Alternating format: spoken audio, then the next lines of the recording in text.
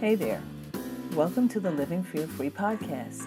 I'm your host, Dee Price, and I just want to say thank you for tuning in to episode 25 in our 30-episode series.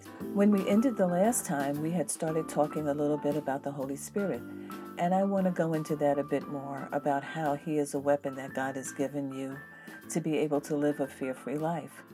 He first appears in the very first verses of Genesis 1, which reads, "In the beginning, God created the heaven and the earth. And the earth was without form and void, and darkness was upon the face of the deep. And the Spirit of God moved upon the face of the waters. And God said, Let there be light. And there was light." That was out of the King James Version. The New King James says, "And the Spirit of God was hovering over the face of the waters." He was hovering. He was waiting. What was he waiting for? Scripture tells you in the very next verse, he was waiting for God to speak. If you continue to read through Genesis 1, you'll find this phrase over and over again. And God said. And then you'll see that God saw what he said. This right here is huge, and I don't want to get off on this subject right now, but this is a major life key. God spoke, and then God saw what he said. Then he said, "Let us make man in our image after our likeness, and let them have dominion." Dominion to do what? Dominion to speak and then see what they say. I'll just point out, though, that since you were created this way, and this is a spiritual law, that when we speak, we see what we say or we have what we say. If you're continually speaking your fear, that's exactly what you'll continue to live in. So God created you and I as tripart beings.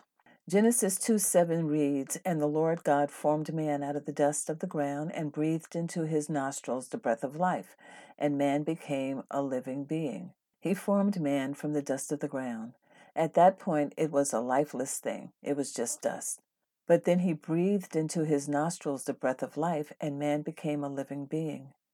In the Hebrew, it reads, "And man became a speaking spirit." You were created as a spirit that speaks. God created man as a spirit.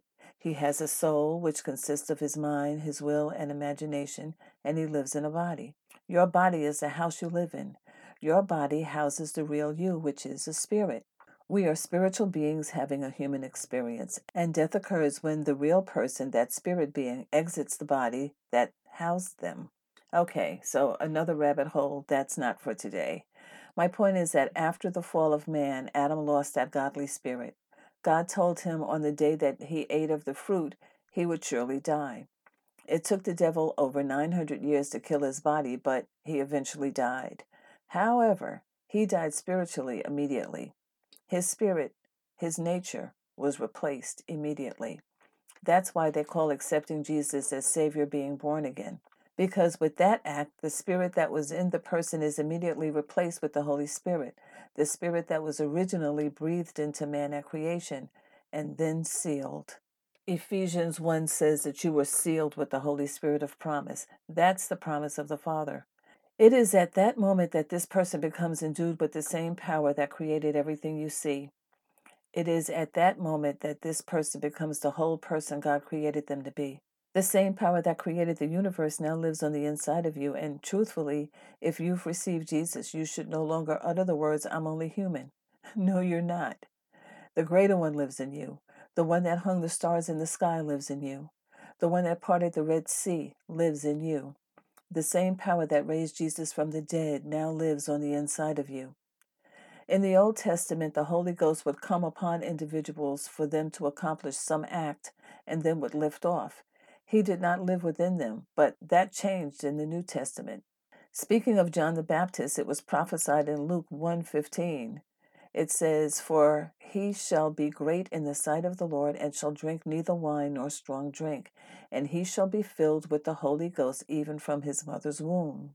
When Mary, who at that time had been impregnated with Jesus by the Holy Spirit, when she came to visit her cousin Elizabeth, Luke 1:41 says, "And it came to pass that when Elizabeth heard the salutation of Mary, the babe leaped in her womb, and Elizabeth was filled with the Holy Ghost." Speaking with Mary, the angel said to her in Luke 1:35, "The Holy Ghost shall come upon thee, and the power of the highest shall overshadow thee.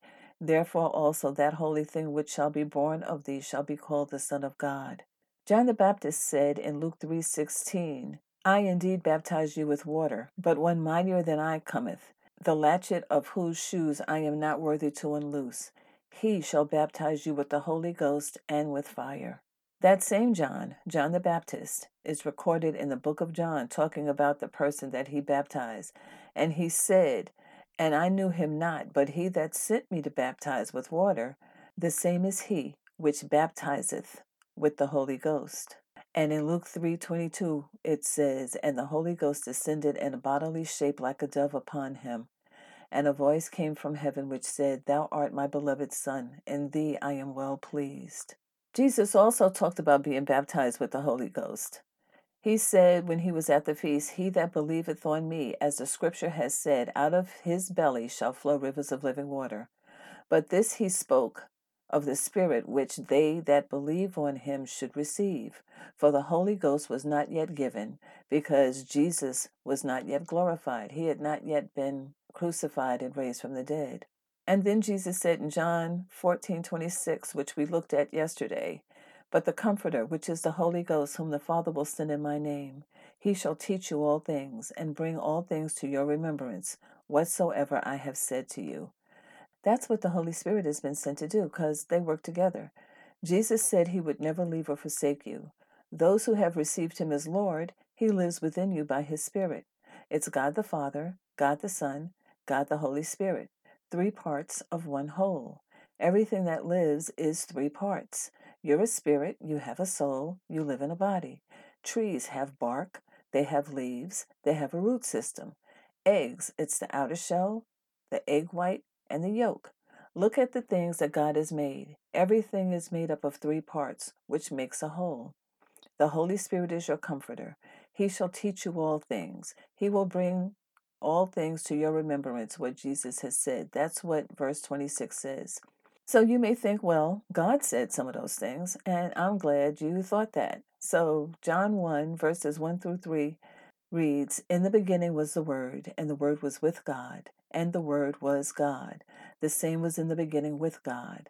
All things were made by him, and without him was not anything made that was made. And then in verse 14 it says, And the Word was made flesh and dwelt among us, and we beheld his glory, the glory as of the only begotten of the Father, full of grace and truth. Jesus lived and walked on this earth for 30 years and did no mighty works. But after he was baptized, after the Holy Spirit came upon him and endued him with power, that's when his ministry began. That's when he opened blind eyes. That's when he healed everyone that came to him and asked, believing that he could. That's when he fed thousands with a 2-piece fish dinner. That's when he walked through angry crowds unscathed. That's when he walked on water.